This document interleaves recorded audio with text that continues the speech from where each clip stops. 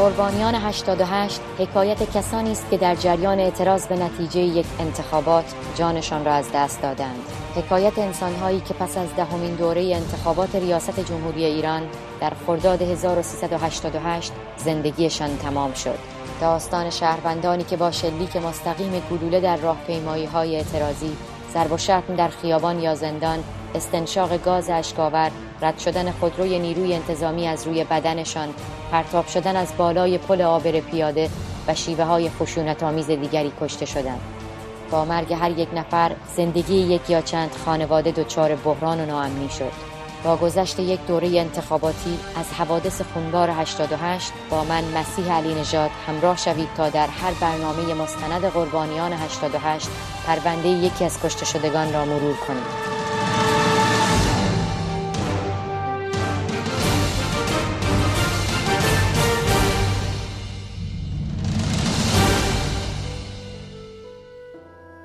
با هر دستانداز صدای ناله‌ای بلند می شود.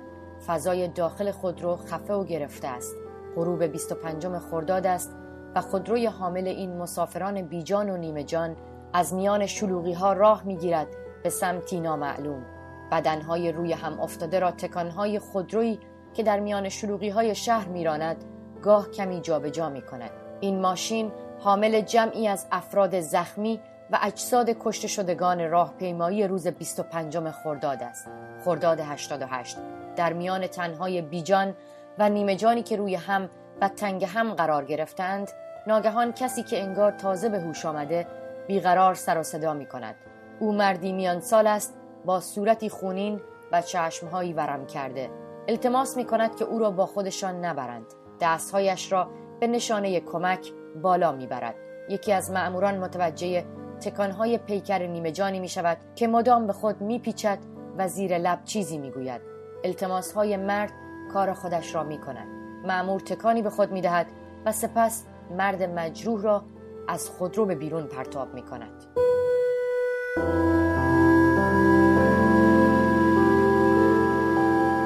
شهریور از راه می رسد. از خرداد و حوادث خونین بعد از انتخابات چند ماهی می گذرد.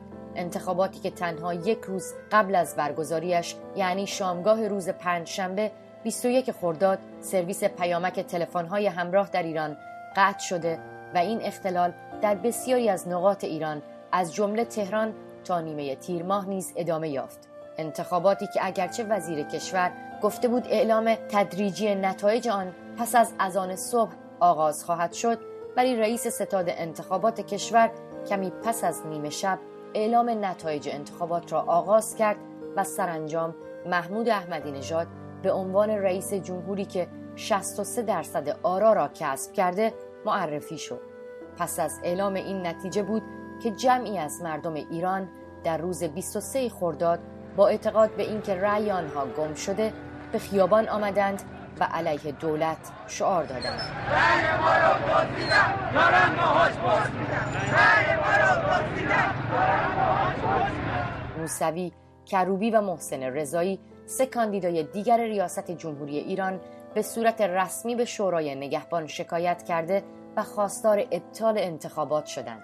اما آیت الله علی خامنه‌ای، رهبر جمهوری اسلامی، پیش از آن که شورای نگهبان نظر نهایی را اعلام کند، به محمود احمدی نژاد به عنوان پیروز انتخابات تبریک گفت. صدای مردم معترض از خیابان‌های شهر به گوش می‌رسد. به سمت برخی از این معترضان در خیابان شلیک می‌شود و جمعی دیگر از آنها زیر باتوم‌های لباس شخصی‌ها فریاد می‌کشند.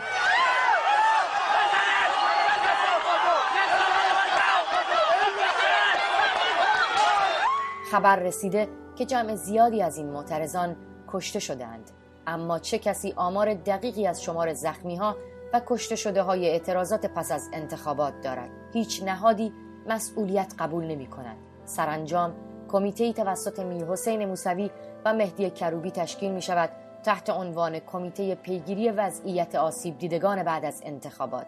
پنجشنبه 12 شهریور ماه سال 88 کلمه، سایت نزدیک به میرحسین موسوی، به نقل از علیرضا حسینی بهشتی، یکی از اعضای این کمیته، آمار جدید کشته شدگان را منتشر می‌کند و همزمان سهام نیوز، سایت نزدیک به مهدی کروبی نیز هویت یکی از کشته شدگان روز 25 خرداد را معرفی می‌کند.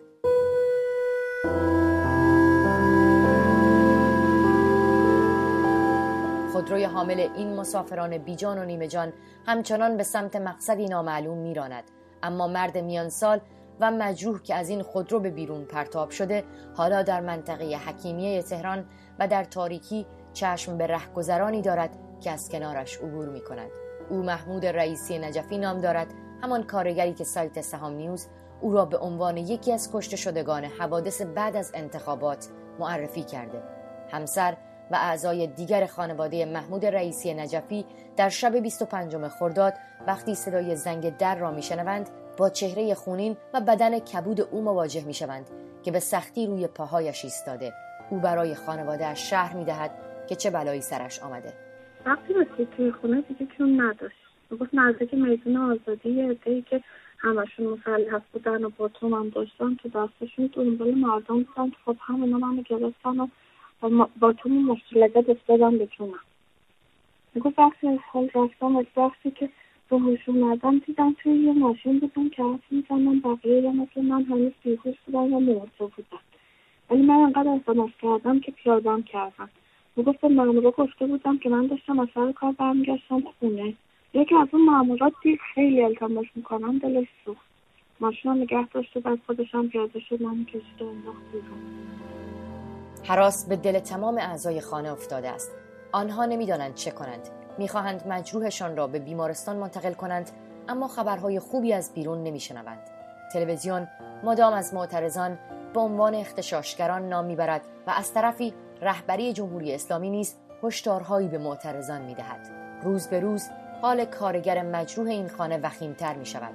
12 روز گذشته و دیگر هیچ کس نمیتواند کاری برای بهتر شدن ورمهای پا و شکم مجروح بکند. سرانجام خانواده محمود رئیسی نجفی تصمیم میگیرد که او را راهی بیمارستان کند، ولی به گفته خودشان بیمارستانی که آنها مراجعه کردند به دلیل کمبود جا حاضر به بستری کردن محمود رئیسی نجفی نمی شود و با آنها می گویند فردا مریض را دوباره به بیمارستان بیاورید. فردا از راه می رسد، اما مقاومت این کارگر زخمی تمام می شود. محمود رئیسی نجفی در خانه اش تمام می کند.